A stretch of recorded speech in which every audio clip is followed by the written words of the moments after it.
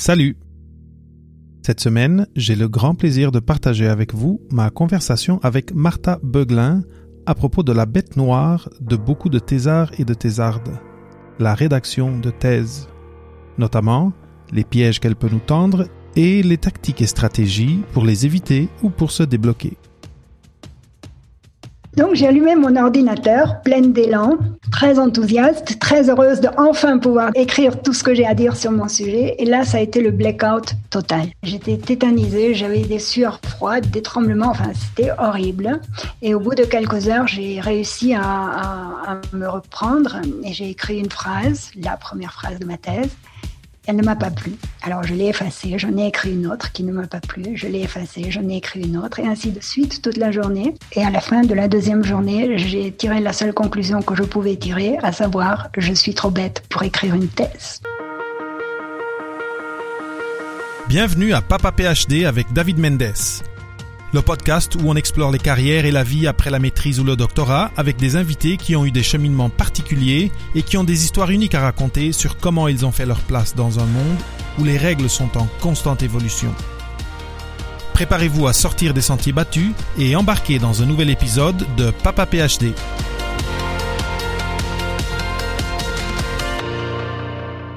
Bienvenue sur ce nouvel épisode de Papa PhD. Aujourd'hui, j'ai avec moi Martha Boeglin. Lorsqu'elle a voulu rédiger sa thèse, Martha s'est vue paralysée durant de longs mois par l'angoisse de la page blanche. Incapable d'écrire, elle s'est intéressée au phénomène de l'écriture. Elle a alors découvert que les blocages sont normaux et qu'il existe des techniques d'écriture créatives pour les dépasser. Plus, certaines techniques d'écriture recèlent une puissance presque magique. Sa passion pour les techniques d'écriture créative était née. Avec une double conséquence. D'abord, une fois les blocages dissipés, Martha a rédigé sa thèse dans une vague d'euphorie. Ensuite, son titre de docteur en poche, elle a créé en 2002 les ateliers d'écriture Scriptoria.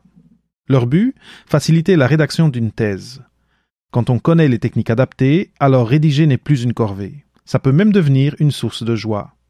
Or, c'est dans la joie qu'on est au sommet de ses performances. Bienvenue sur Papa PhD, Martha.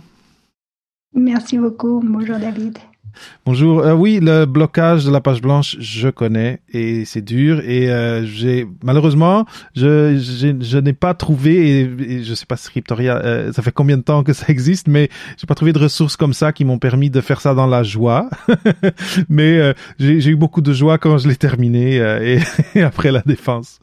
Mais donc je suis sûr que comme moi, comme toi, beaucoup des auditeurs et auditrices vont s'identifier à cette problématique de la rédaction.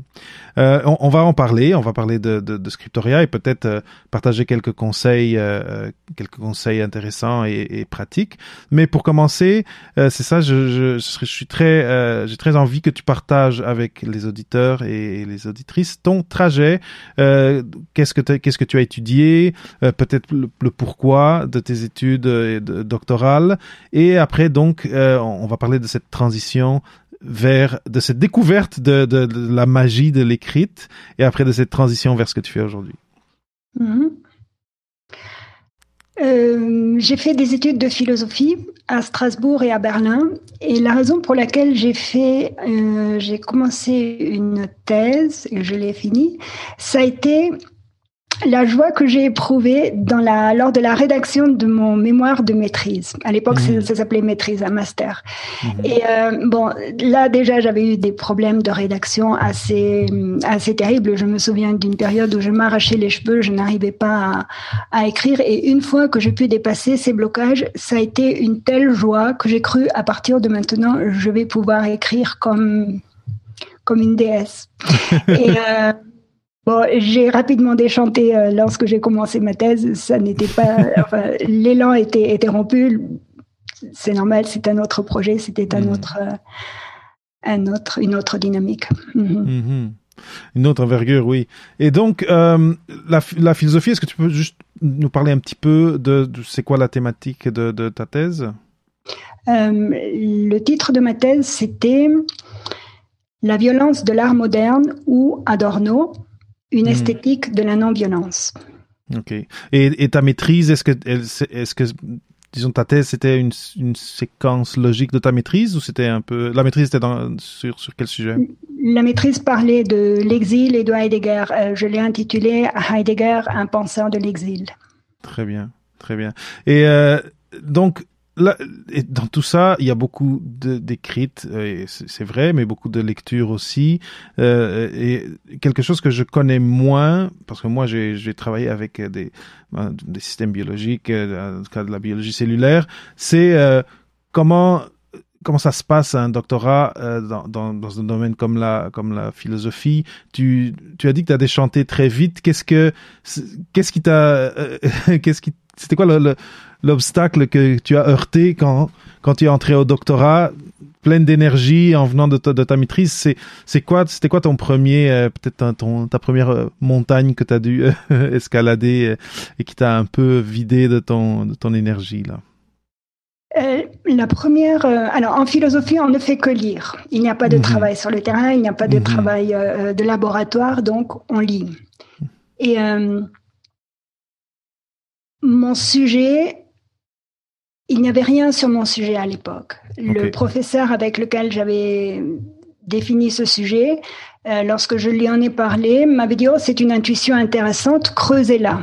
Il m'avait dit exactement la même chose pour mon mémoire de master, donc je lui ai fait confiance. Mais et il m'a dit « Allez voir du côté d'Adorno, de Benjamin », qui sont deux auteurs allemands. Et j'ai commencé à aller voir et je ne trouvais rien. Et tout ce qu'il avait à me dire, c'était « Continuez, vous avez une intuition intéressante, continuez ». Et donc je lisais. Et à l'époque, je croyais que lire veut dire lire un texte du début jusqu'à la fin. Les titres étaient tous prometteurs, donc j'empilais tout ce que je trouvais à la bibliothèque, je l'empruntais, j'empilais des livres, j'avais des montagnes de livres à lire, des articles. Et je désespérais de ma lenteur. À la fin de la semaine, j'avais peut-être lu un chapitre, j'avais l'impression de n'avoir strictement rien retenu. Et en plus, ce que je lisais était terriblement ennuyeux, ça ne m'intéressait pas. Alors, je me suis dit, je vais peut-être surligner pour voir ce qui est important, mais évidemment, je ne pouvais pas surligner les livres empruntés de la bibliothèque, donc il fallait soit les acheter, soit photocopier.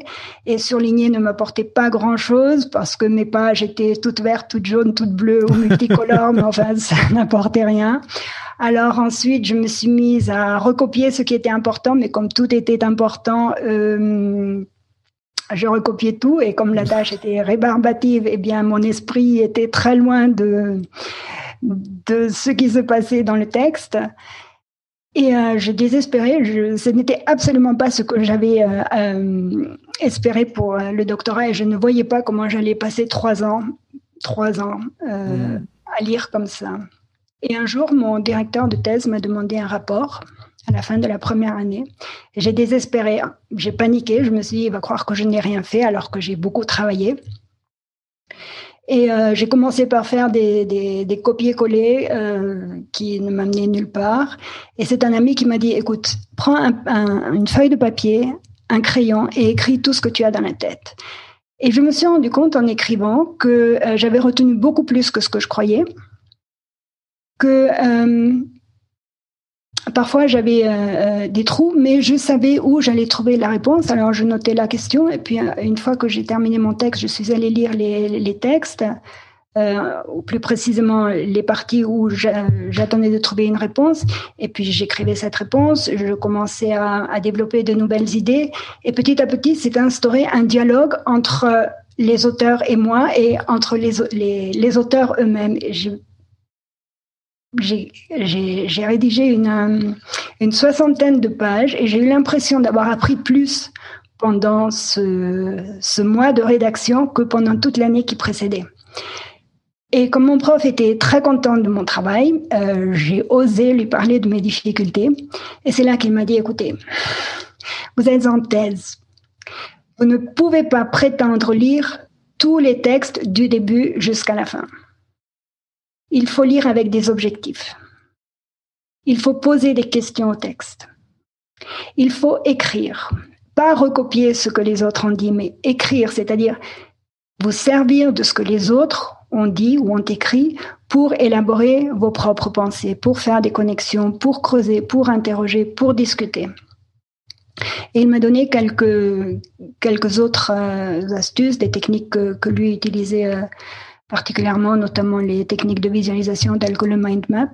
Et à partir de là, mes années de recherche ont été assez joyeuses.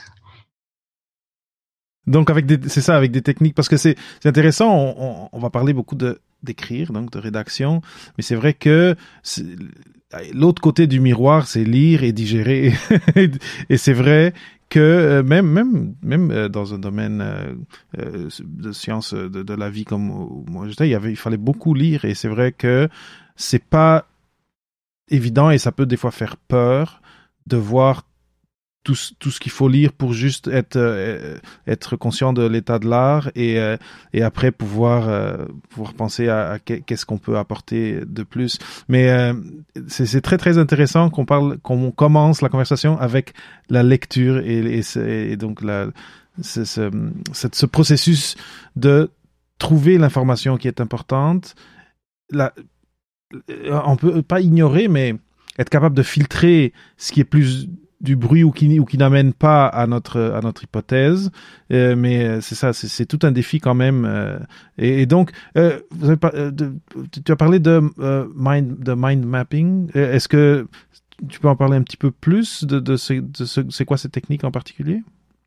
C'est une technique de visualisation et moi j'ai appris à l'utiliser de la manière suivante. Alors au centre on met son sujet ou son mot-clé ou son titre, ce sur quoi on est en train de travailler. Ça peut être une question aussi, une question qu'on veut poser au texte. Et ensuite, ce qui est important lorsqu'on lit des textes aussi complexes que des textes scientifiques, c'est de faire la différence entre les idées principales et les idées secondaires. Parce que le problème, c'est que très souvent, on se focalise sur les détails. Je vois un mot nouveau, je vois un détail que je ne connais pas et je m'obnubile, je me bloque sur ce mot et je perds de vue l'ensemble.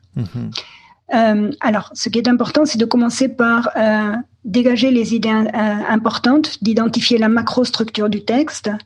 Et le mind map est intéressant dans la mesure où je vais dessiner. Alors, au centre, j'ai mon mot-clé ou ma question, et ensuite, je vais dessiner des branches dans une certaine couleur. Moi, j'aime bien le faire en rouge pour les idées principales, et je vais noter les idées principales, une idée principale par branche.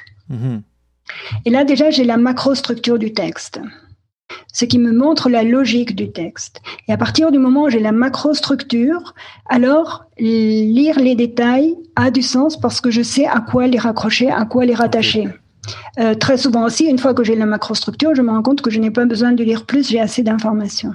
On va dire que j'ai besoin de plus d'informations. Alors, on va relire le texte, cette fois-ci à la recherche de détails ou d'informations secondaires qu'on va dessiner dans une autre couleur sur d'autres branches qui se raccordent à l'idée principale correspondante.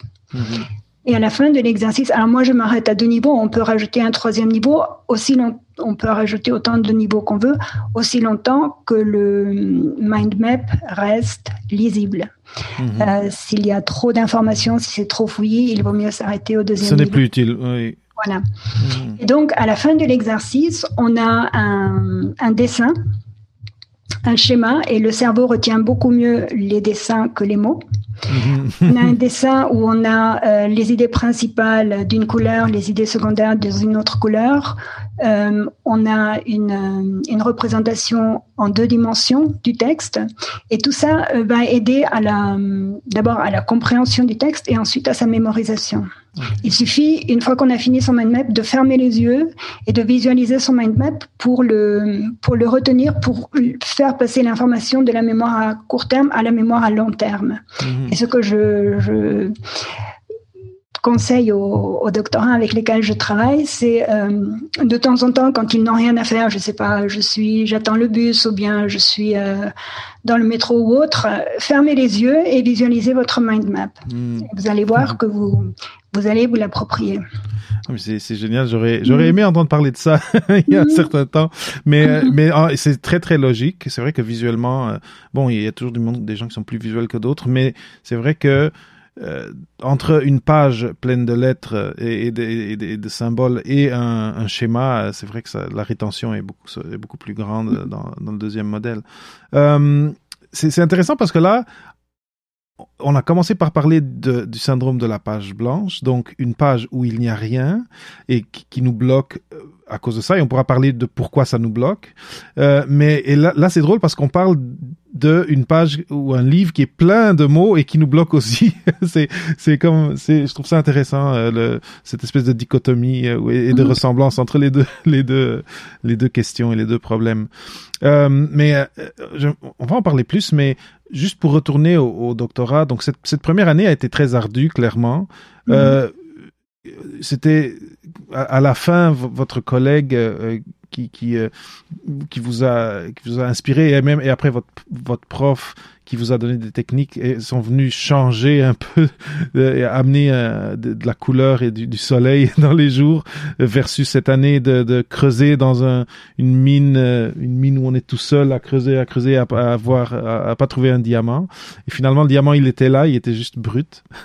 C'est très intéressant, mais comment faire? Parce que ça, je pense que dans tous les doctorats, le doctorat, c'est ardu, c'est difficile. Il faut créer quelque chose de nouveau, des connaissances qui sont novatrices, etc. Et donc, c'est par définition difficile. Et comment est-ce que tu as réussi à... Parce qu'il y a beaucoup de monde qui à un moment donné, ils lâchent parce que c'est difficile. Quelles attitudes tu dirais que t'ont aidé au cours de ton doctorat à garder le cap, à continuer d'avancer et à petit à petit arriver jusqu'à la thèse et à terminer? Je pense que une des choses qui m'a aidée, ça a été le fait que tout le monde me disait que mon sujet était un non-sujet, sauf mon prof qui me disait que j'avais une intuition intéressante. Et j'étais tellement persuadée que cette intuition avait été fondée, que je ne pouvais pas imaginer d'y renoncer. Et ça a été la première chose qui m'a beaucoup aidée. Et évidemment, chaque fois que je trouvais une graine ou un grain de sable qui me confortait dans ma conviction, ça m'encourageait d'autant plus à continuer. Ce qui m'a beaucoup aidé, ça a été un professeur allemand qui a co-dirigé, en réalité à la fin, c'est lui qui a dirigé ma thèse, qui m'avait, c'était en fin de deuxième année, lorsqu'il a accepté de diriger mon travail, il m'a reçu dans son bureau pour un entretien sur mon sujet. Et ce monsieur n'a rien fait, c'est le professeur belge. Il ne m'a donné aucun conseil. Je m'attendais à une liste de lecture, comme on m'a toujours donné. Il n'a rien fait d'autre que me poser des questions et écouter mes réponses. Et au fur et à mesure des questions et des réponses, je faisais des liens entre des choses dont j'avais peut-être l'intuition, mais que je ne voyais pas vraiment. Je finalisais mes pensées, je prenais conscience de tout un tas de choses que je savais sans le savoir, ce qui fait qu'à la fin de l'entretien, mon sujet était construit. Ok. Alors que j'étais arrivée dans son bureau avec des pièces de puzzle, des jeux de puzzle différents en fait. Et à la fin de l'entretien, grâce simplement à ce système à cette méthode de questions-réponses, eh bien, j'avais choisi mon jeu, j'avais mis de côté les autres et mon jeu était à peu près structuré. Évidemment, il y avait quelques pièces manquantes, il y avait encore des travaux de recherche à faire, mais le gros était terminé. Et il m'a ensuite invité à son colloque. Il avait un colloque de doctorants. Et on se retrouvait une fois par mois. Chacun présentait à son tour son travail de recherche. Et la technique qu'utilisait Welch s'appelle la maïotique. C'est une technique utilisée en philosophie. Quand on fait de la philosophie, on lit Platon en général. Et c'était la méthode socratique qui consistait. Socrate était un maître qui disait « Je ne sais qu'une chose, c'est que je ne sais rien ». Et donc, il n'enseignait pas, mais par ses questions, il aidait les autres à accoucher de leur savoir. Et lors de ces colloques, de doctorants, même si ça n'était pas une injonction de la part de Belges. C'était une attitude qu'il avait de toujours poser des questions bienveillantes pour aider l'autre à réfléchir, et ça a été l'atmosphère générale dans notre colloque. C'est-à-dire que même si on ne pratiquait pas forcément de la maïotique, on pratiquait en tout cas l'écoute active et on s'entraidait beaucoup en s'écoutant et en se questionnant. Et il y avait un intérêt réel. Ces colloques m'ont beaucoup aidé. Je trouve ça très intéressant parce que c'est vrai que je trouve qu'il y a deux choses. Quand on est pris dans un projet comme ça et qu'on creuse, c'est comme si on est aussi pris à voir le problème d'une certaine façon et notre horizon est un peu fermé, on est dans une espèce de tunnel, et d'avoir quelqu'un qui vient poser des questions qui d'un autre angle complètement différent va nous aider à trouver des liens, comme tu disais, que nous on n'avait pas vu, et je trouve ça c'est très logique, ça a du sens, mais pour les auditeurs qui sont un peu peut-être solitaires dans leur thèse en ce moment, d'avoir des plateformes ou un mentor, quelqu'un avec qui ils peuvent échanger, quelqu'un qui est un petit peu peut-être en dehors même du sujet, ça peut vraiment polliniser et aider à faire grandir votre image de votre sujet vers des endroits où tout seul vous n'auriez pas eu cette idée. Je trouve que c'est très très logique. Est-ce que parce que c'est intéressant depuis tantôt, je trouve ça inspirant de voir que au fil du temps de ton doctorat, tes professeurs, tes superviseurs, je ne sais pas si tu les considères tes mentors, mais t'ont vraiment donné des outils et ont vraiment eu des bonnes contributions qui t'ont débloqué à différents moments et qui t'ont permis d'ouvrir différentes portes et fenêtres vers ce qu'allait devenir finalement ta thèse. Est-ce que ces gens-là, tu les considères comme des mentors? Ce sont des gens qui ont eu une grande influence dans ma vie à différents moments. Le professeur belge, oui, je le considère comme un mentor, oui. Et question, parce que tu dis qu'il est comme entré dans ton doctorat dans la deuxième année où il a pris le contrôle, disons, comme superviseur. Est-ce que tu peux parler de comment ça s'est passé? Comment est-ce qu'on amène quelqu'un d'autre dans notre doctorat? Parce que ça peut être sensible, ça peut ne pas être facile, ou parce que tout est déjà très bien défini et il n'y a pas beaucoup de flexibilité pour le changement. Comment ça s'est passé? Est-ce que c'est quelqu'un que tu as croisé? C'était une conversation que tu as eue et quelqu'un t'a mentionné ce professeur-là? Comment tu as apporté quelqu'un de bienveillant comme ça dans ta vie de thèse? Parce que je trouve d'avoir des gens bienveillants dans notre vie de thèse, c'est quelque chose qui est très important et qui peut vraiment nous propulser vers l'avant. Oui, alors la question du comment vient après la question du pourquoi. Pourquoi est-ce que j'avais besoin d'un deuxième professeur? Bon, je faisais ma thèse, j'étais inscrite à l'université de Strasbourg, mais j'étais partie à Berlin pour faire mes recherches. Et je me suis installée à Berlin. Et mon directeur n'était pas spécialiste d'Adorno. Et il m'a conseillé de trouver un co-directeur en Allemagne, et il m'a proposé de faire une thèse en co-tutelle. Et donc, j'ai fait cette thèse en co-tutelle, c'est-à-dire, enfin, à l'époque, on appelait ça co-tutelle. Il y a eu un certain nombre de choses que j'ai dû faire. Et une fois la soutenance passée, on m'a dit que l'université de Strasbourg n'était pas encore habilitée à reconnaître la co-tutelle, donc il n'y a pas eu de co-tutelle. Enfin, je n'ai pas le label co-tutelle, on va dire. Ok. Donc, ça, c'était la première raison. Mais j'étais très contente à l'idée de chercher un co-directeur parce que j'étais très seule, étant à Berlin. Et à l'époque, il n'y avait pas d'Internet. Donc, la communication avec mon directeur était quand même très, très réduite. Et j'ai cherché très longtemps. Pendant plus d'une année, j'ai cherché un directeur.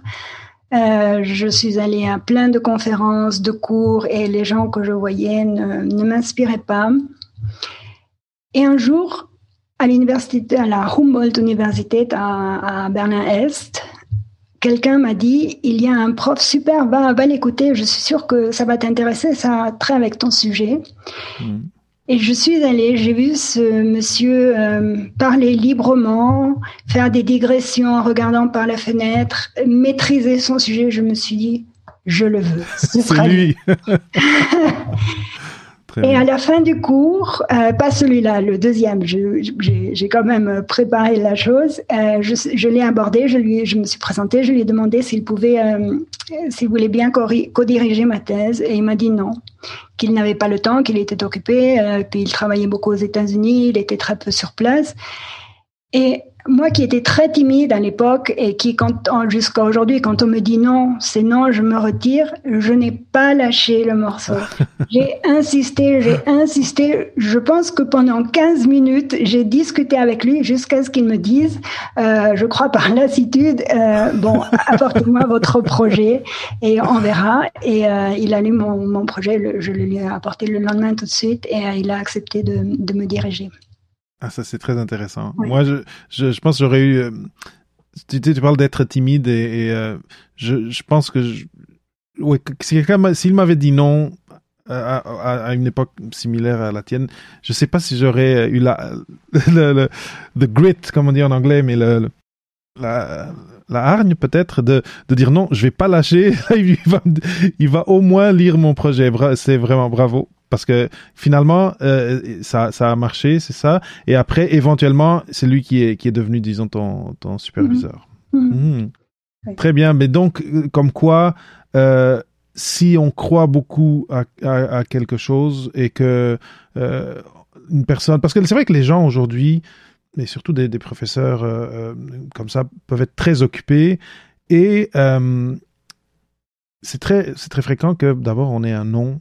Juste parce que ils regardent leur emploi du temps et puis ils disent je peux pas avoir eu quelque chose d'autre, mais fait que toi tu y croyais fort et t'as insisté et finalement ça a marché. Mais c'est super, je trouve ça très très inspirant. Et finalement c'est quelqu'un qui a beaucoup apporté à ta thèse et à ton travail de positif. Oui, complètement. Très bien. Et donc après, une fois que tu as eu cette réunion-là avec lui, ton puzzle était monté, t'avais élagué toutes les branches qui étaient pas intéressantes. Comment ça s'est passé? Tu t'as dit que c'était dans la joie. Ça s'est bien passé jusqu'à la fin, jusqu'à la défense? Non. J'avais mon projet avait pris corps. Ensuite, j'ai continué à faire de la recherche.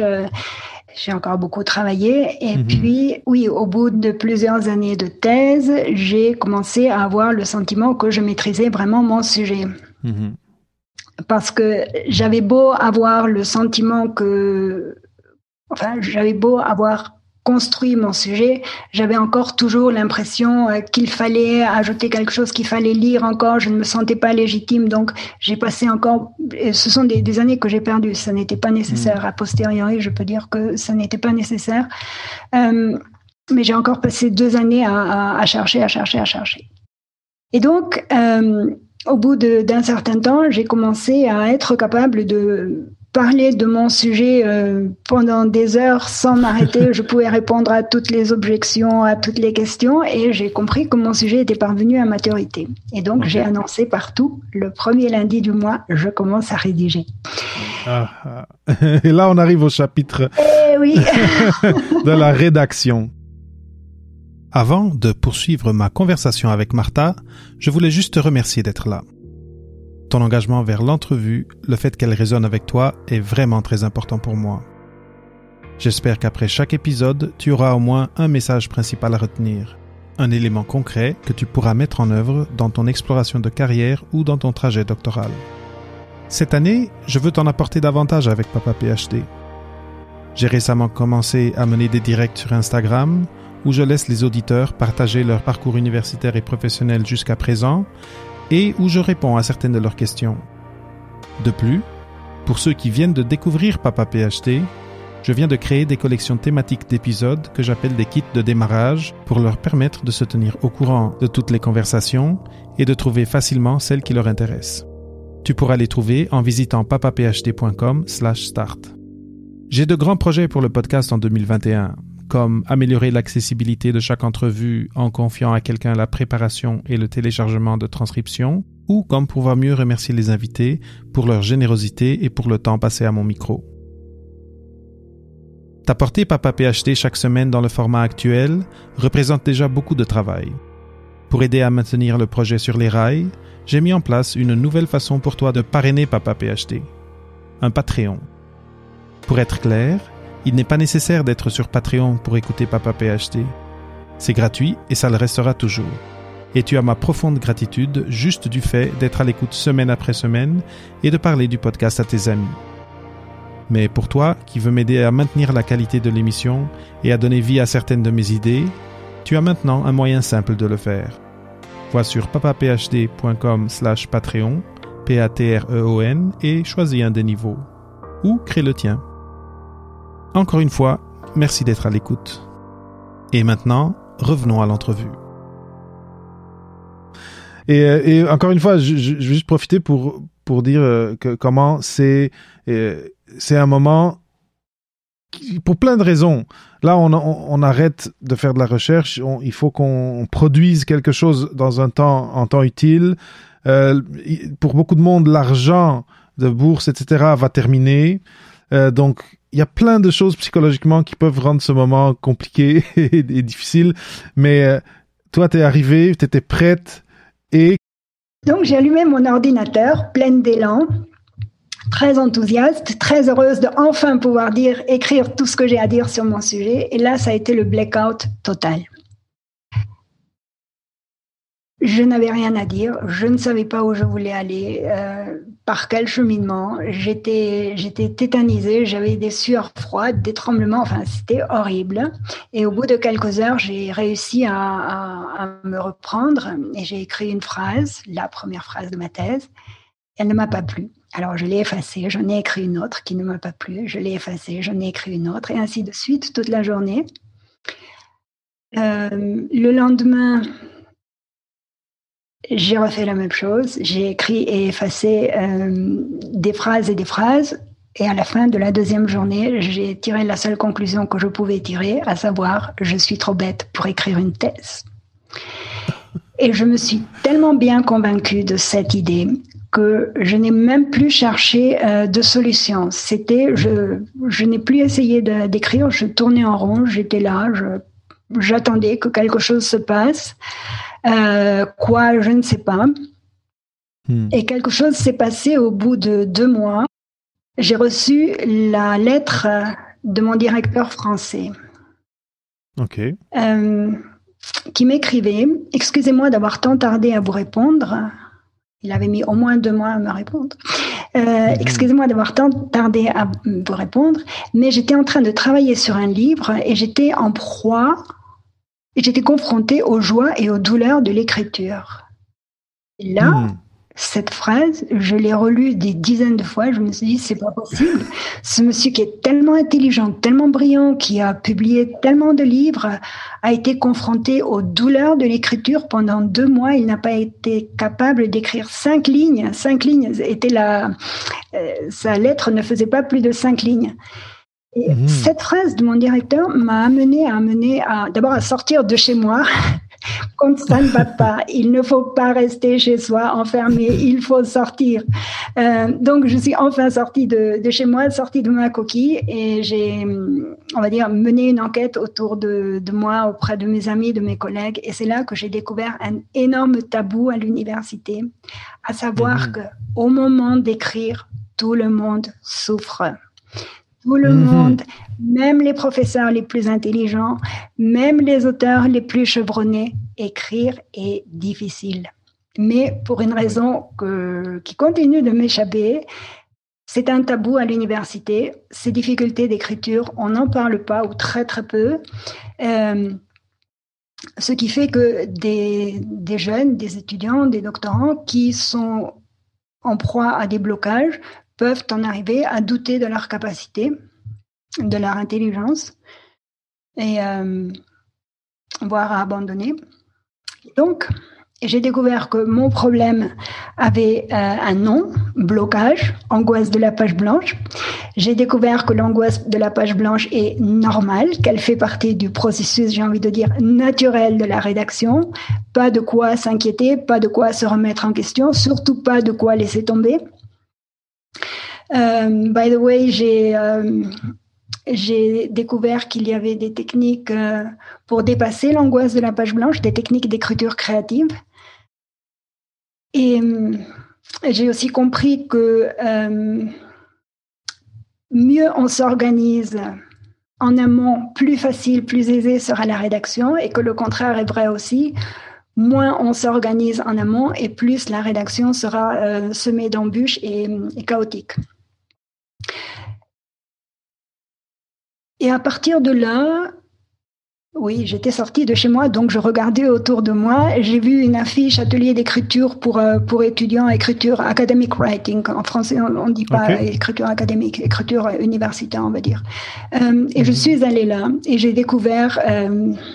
pourtant, j'animais déjà des ateliers d'écriture, mais bon, le cordonnier est toujours le plus mal chaussé. Donc, je n'avais pas pensé à utiliser ces techniques pour moi, pour m'aider. Et là, dans cet atelier d'écriture, j'ai repris contact avec l'écriture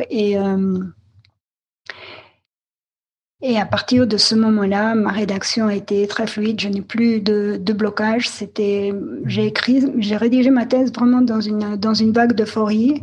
Dans la journée, j'étais seule chez moi avec mes textes. Le soir, j'avais besoin de communiquer, de voir des gens. Donc, c'est une époque où je suis sortie tous les soirs. C'était une époque très, très heureuse. Ouais, c'est génial. Mais donc, c'est quoi qui nous bloque quand on a cette sensation-là, ce froid dans l'estomac de je suis pas assez bon pour écrire cette chose-là. J'aurais envie de savoir si dans notre système neurologique, il y a quelque chose qui explique pourquoi est-ce qu'on voit une page blanche et ça nous fige. Et après, bon, mais c'est quoi peut-être un ou deux trucs pour commencer à se débloquer et mettre un peu d'encre sur le papier? Les causes de blocage sont très nombreuses, très multiples. Ça dépend aussi de la situation, ça dépend de la personne. Et il y a notamment dans le doctorat, 3 causes majeures de blocage qui sont la peur de réussir, ça peut être la peur d'échouer aussi, la peur du regard des autres, la peur de la critique ou autre. Le perfectionnisme. Je veux écrire un texte parfait et je veux qu'il soit parfait tout de suite. Ce qui est le meilleur moyen de se bloquer parce qu'un bon texte est le produit de plusieurs phases d'amélioration. Vouloir écrire quelque chose de parfait tout de suite, c'est le meilleur moyen de ne pas pouvoir commencer. Et la 3e cause, c'est la folie des grandeurs. Je vais écrire un texte génial qui va révolutionner la science, je vais décrocher le Nobel ou je ne sais quoi. Donc ça, ce sont trois causes qui peuvent expliquer les blocages. Une autre cause de blocage, ça peut être le fait que on a la tête tellement pleine d'idées qu'on ne sait pas par laquelle commencer. Elles arrivent toutes en même temps et il se crée comme un embouteillage. Il n'y a de la place que pour une idée à la fois. Et comme elles viennent toutes, on n'arrive pas à faire des choix. Et donc, on est bloqué. Alors, la première chose, c'est ce que je raconte toujours aux gens qui viennent, aux doctorants qui viennent à mes formations. Même l'Everest se conquiert pas à pas, step by step. Vous ne pouvez pas écrire quelque chose de parfait d'emblée. Commencez par écrire tout ce que vous avez, faites un brainstorming par exemple, ou bien faites une liste de toutes les idées qui vous passent par la tête. En voyant ce que vous avez dans la tête sur le papier ou sur l'écran, vous visualisez, vous prenez conscience déjà de tout ce que vous avez comme idée. Et ensuite, vous allez voir que toutes les idées que vous avez dans la tête ne sont pas forcément utiles pour ce que vous voulez rédiger. Donc, vous allez supprimer, vous allez élaguer, comme tu disais tout à l'heure, ce qui va diminuer la quantité. Donc, vous aurez une meilleure vision d'ensemble sur ce que vous écrivez, sur ce que vous voulez, sur votre matériau plutôt. Et ensuite, quand vous aurez une moindre quantité, vous pourrez plus facilement déterminer ce qui vient en première place, en deuxième place, c'est-à-dire hiérarchiser les idées. Et une des difficultés qu'ont beaucoup de gens parce que je crois que la motivation la plus fréquente des gens qui viennent à mes formations, à mes ateliers d'écriture, c'est j'ai du mal à structurer mes idées. Et en fait, les gens ont du mal à structurer leurs idées parce qu'ils essayent de faire 3 tâches en une, à savoir rassembler leurs idées, les trier et les hiérarchiser. Alors, si vous avez du mal à structurer vos idées, commencez par faire un brainstorming ou toute autre technique qui vous permettra... Méli-mélo, tout ce qui sort. Exactement. Sans chercher à ordonner, sans chercher à trier, sans juger, sans aucun regard critique. Notez tout ce que vous avez dans la tête et ensuite vous supprimerez ce qui est superflu.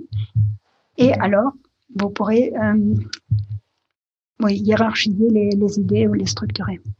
Et donc, on finit l'embouteillage à ce moment-là. Oui, bien sûr. Mais tu as mentionné quelque chose en passant et que je trouve intéressante en pensant à moi. Écran versus papier. Est-ce que pour toi, c'est la même chose? Ou est-ce que les gens qui viennent te voir, est-ce qu'ils réagissent, comment dire, est-ce qu'ils sont capables de la même façon de se débloquer sur papier que sur écran? Non. L'écran et le papier sont 2 choses différentes. D'ailleurs, d'après les neurosciences, les zones du cerveau qui sont actives lorsqu'on écrit à l'ordinateur, lorsqu'on travaille sur l'ordinateur, sont différentes de celles que lorsqu'on travaille sur papier.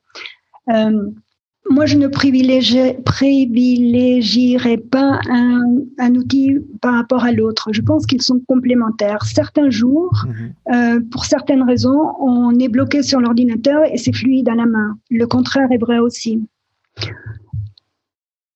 Ou bien, à certains moments, on n'arrive pas à écrire, mais on arrive très bien à parler. Dans ce cas-là, pourquoi ne pas commencer par s'enregistrer ?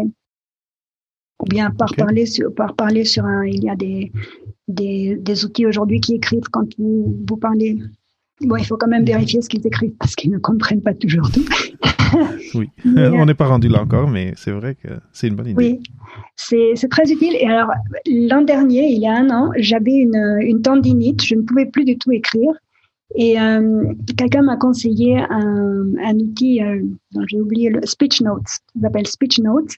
Vous parlez et ça s'écrit sur votre écran. Bon, encore une fois, il faut quand même vérifier de temps en temps ce qu'il écrit parce que c'est parfois assez folklorique.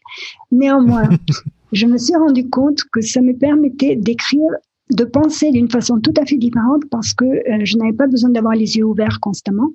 Je pouvais fermer les yeux, ou bien je pouvais regarder à travers la fenêtre. Je n'avais pas besoin constamment de regarder mon écran. Je pouvais aussi bouger la tête. Enfin, j'avais une liberté de mouvement oculaire qui a eu une incidence très positive sur ma façon de penser. Super intéressant. Donc, quand on est bloqué à l'écrit, ça peut être aussi une manière de se débloquer que de parler. Sans compter avec les gens qui sont moins bons au clavier, c'est pas tout le monde qui est capable d'être très très rapide et très efficace au clavier. Donc c'est vraiment une très très bonne idée. Mais je trouve intéressant aussi l'idée que le papier et l'écran sont complémentaires mais sont pas pareils parce que c'est vrai que moi, personnellement, à l'écran, si je suis au stade 0 d'un projet, c'est plus difficile que de prendre une feuille et de gribouiller et même dessiner, faire des flèches, etc. C'est très très intéressant. Oui. Et donc là, on peut peut-être revenir à l'histoire pour juste parler de comment sont nés les ateliers Scriptoria et c'est quoi qu'ils offrent.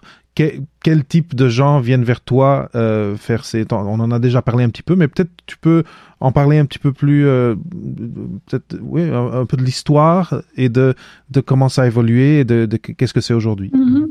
Alors l'idée de ces ateliers d'écriture est née lorsque j'ai reçu mon titre de docteur.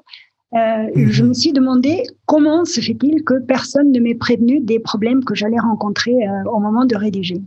Et je me suis dit, si tout ce que j'ai appris sur la rédaction m'a tellement aidé, c'est sans doute aussi utile pour d'autres. Et c'est comme ça que j'ai commencé à proposer des ateliers d'écriture. Des ateliers d'écriture parce que c'est une formule que j'utilisais déjà. J'ai travaillé je me suis autofinancée, donc j'ai travaillé pendant que je faisais ma thèse et j'ai toujours donné des cours de langue, français et espagnol. Et j'avais découvert les ateliers d'écriture créative lors d'un stage pour prof de français. Et c'est quelque chose qui a révolutionné ma vie. On écrit sous consigne pendant un temps limité. Et une fois les textes écrits, on les montre, on les partage avec d'autres participants et on reçoit un retour sur son texte. Et souvent, pour moi, j'écris quelque chose qui me semble complètement banal et les autres trouvent ça fantastique, alors que j'écris quelque chose que je trouve vraiment génial et personne n'accroche. Donc, ces échanges permettent aussi de voir son texte différemment, de voir ce qui est à creuser, ce qui est à cultiver, ce qui est à laisser de côté. Et ça permet de sortir aussi de cet isolement dans la rédaction. Ok. Et donc, juste pour savoir, c'est des groupes? Ça se fait en groupe, oui. Ces ateliers-là? C'est, ok. Très bien. Donc, mais tu vas être avec des gens qui travaillent sur d'autres domaines, dans d'autres sujets, et qui vont quand même regarder ce que tu écris et avoir un apport. Oui. Ah, c'est super intéressant. Oui. Alors, justement, donc, ces ateliers d'écriture créative avaient une certaine forme et je m'en suis inspirée pour créer mes ateliers d'écriture. Et tout à fait au départ, ça ne s'adressait qu'à des étudiants et des doctorants en philosophie. Et je faisais ça dans mon appartement, ou bien c'était Berlin-Est à l'époque, dans les années 2000, il y avait des locaux un peu partout, complètement délabrés, qu'on pouvait louer pour presque rien. Et je faisais ça le week-end, et je faisais ça parce que ça m'amusait, parce que c'était joyeux, c'était très enrichissant, et les gens en ressortaient vraiment transformés et très heureux parce qu'ils arrivaient à dépasser les blocages, à se remettre à rédiger ou à commencer leur texte. Et petit à petit, des gens d'autres facultés ou d'autres disciplines ont commencé à venir, et certains m'ont invité dans leur groupe, dans leur colloque, dans leur labo, pour animer des ateliers d'écriture. Et c'est là que j'ai pris conscience du besoin énorme de formation à la rédaction au niveau doctoral. C'est ce qui m'a amené à créer ces ateliers d'écriture, enfin à créer mon entreprise. Et je travaille depuis 2002 depuis 2005 avec des universités officiellement. Enfin, pas officiellement, je travaille avec des universités depuis 2005, et aussi bien en France qu'en Allemagne. Et pour répondre à ta question, oui, il y a des gens ce sont toujours des formations pluridisciplinaires ou interdisciplinaires. Et c'est cette interdisciplinarité qui fait la richesse de ces ateliers d'écriture aussi, parce que, par exemple, quand on a des gens de sciences dites dures avec des gens de sciences humaines, ce sont des approches très différentes. Alors, il y a des gens, évidemment, qui sont complètement hermétiques aux autres et la communication ne marche pas, mais ça, ce sont des exceptions. En général, il y a un intérêt pour l'autre, et ils s'enrichissent les uns les autres, ils s'inspirent de leur démarche respective. C'est très, très, très intéressant et c'est très enrichissant pour tout le monde. Moi, j'aime beaucoup les ateliers d'écriture interdisciplinaires. Ouais, oui, et juste le fait de... Parce que je me demande, les exercices que vous faites en groupe sont pas spécifiquement liés au sujet de thèse des gens, si. Oui. Ah, si, ok. Sauf les... Donc, c'est vraiment pour les débloquer pour leur thèse, mais après, en groupe, il va y avoir il va y avoir une espèce de co-développement entre tous les gens. Ok, c'est vraiment, vraiment intéressant. Oui. Je serais curieux d'être une mouche et de voir comment ça se passe, parce que, tu sais, quelqu'un qui est en philosophie versus qui échange avec quelqu'un qui est en biologie cellulaire, ça doit donner des conversations intéressantes. Oui. Ça donne des conversations très intéressantes, oui. Mais je ne les laisse pas tout seuls dans leurs discussions. Il y a des consignes très claires, justement, pour qu'on ne s'enlise pas dans des discussions où on n'avancera pas, où on n'arrivera pas à s'entendre. L'objectif est quand même de s'entraider dans l'amélioration des textes. Donc, il y a des consignes, c'est très cadré. Mais sinon, pour répondre à ta question, je ne sais pas si tu l'as posée. Oui, dans les ateliers d'écriture, les gens travaillent sur leur thèse. Sur leur thèse. Très bien. Il y a un moment au début pour briser la glace où on travaille tous sur le même sujet, mais après, pour moi, c'est fondamental qu'ils travaillent sur leur propre sujet de rédaction. Parce que je considère que rédiger une thèse, c'est comme la natation. Tu peux lire tous les livres sur la natation que tu veux, tu peux regarder tous les tutoriels sur YouTube. Tant que tu ne plonges pas, que tu ne te jettes pas à l'eau, tu n'apprendras pas à nager. Et la rédaction d'une thèse, c'est ça, c'est comme ça aussi. Il faut que tu te confrontes à l'écriture, aux difficultés, aux obstacles, aux solutions aussi, pour voir comment gérer tout ça. Et donc, plutôt que de leur faire des exercices sans lien véritable avec leur sujet, je préfère leur donner des exercices qu'ils appliquent sur la rédaction de leurs propres travaux. Et qu'à la fin de l'atelier, ils sentent qu'ils ont fait avancer le projet. Très bien. On arrive vers la fin de l'entrevue, mais là, j'aimerais savoir, là, on est en pandémie de Covid. Tu ne vas pas aux universités faire des ateliers? Oui, alors depuis le mois de mars 2020, je ne travaille plus qu'en ligne. Toutes mes formations ont lieu en ligne avec Zoom. C'est une option qui est très intéressante aussi. C'est tout à fait, la dynamique est assez différente des cours présentiels dans la mesure où je me rends compte que des gens qui en présentiel sont plutôt timides et réservés, en ligne sont plus hardis. Il faut dire aussi qu'on a plus de possibilités, plus de canaux de communication. Certains n'aiment pas parler, ils écrivent uniquement dans le chat, ou bien vous avez la possibilité, certains ne veulent pas qu'on les voit, alors ils éteignent leur caméra. D'autres possibilités que je trouve très riches, c'est le fait que pendant que les gens travaillent, ils m'abordent beaucoup plus facilement pour me montrer leur texte, par exemple, parce qu'on n'a pas besoin de traverser la salle, tout le monde n'a pas besoin d'entendre votre question. Ils me demandent de les emmener dans ce qu'on appelle les breaking rooms, des salles séparées, et puis je travaille avec eux, je peux leur donner un retour personnalisé sur leur texte. Je trouve que la dynamique est autre et très intense aussi. Ok, très bien. Et donc, où est-ce qu'on peut voir donc l'auditeur, l'auditrice qui veut aller voir qu'est-ce qu'offre Scriptoria? C'est où est-ce qu'il se dirige sur Internet pour te trouver? Alors, moi, je travaille avec un certain nombre d'universités qui sont notamment de mémoire les universités de Saclay, de Montpellier, de Lyon, de Bordeaux. Là, il faut aller voir leur programme à eux. Sinon, je propose aussi des formations à travers mon blog de Scriptoria. Et là, il suffit d'aller sur mon blog scriptoria.org/fr/formation et vous allez trouver mon programme de formation. Très bien. Je vais inclure ça dans les notes d'épisode. Sinon, si quelqu'un a aimé ton parcours, ton histoire, voudrait échanger avec toi et te joindre sur les réseaux sociaux, c'est où la meilleure plateforme pour te rejoindre? Alors, j'ai un groupe Facebook en anglais, mais vous pouvez le rejoindre quelle que soit votre langue. J'ai une page Facebook aussi. J'ai tout sous le nom Scriptoria, j'imagine? Oui. Sur Twitter, on me trouve sous le nom de Martha Boeglin Scriptoria.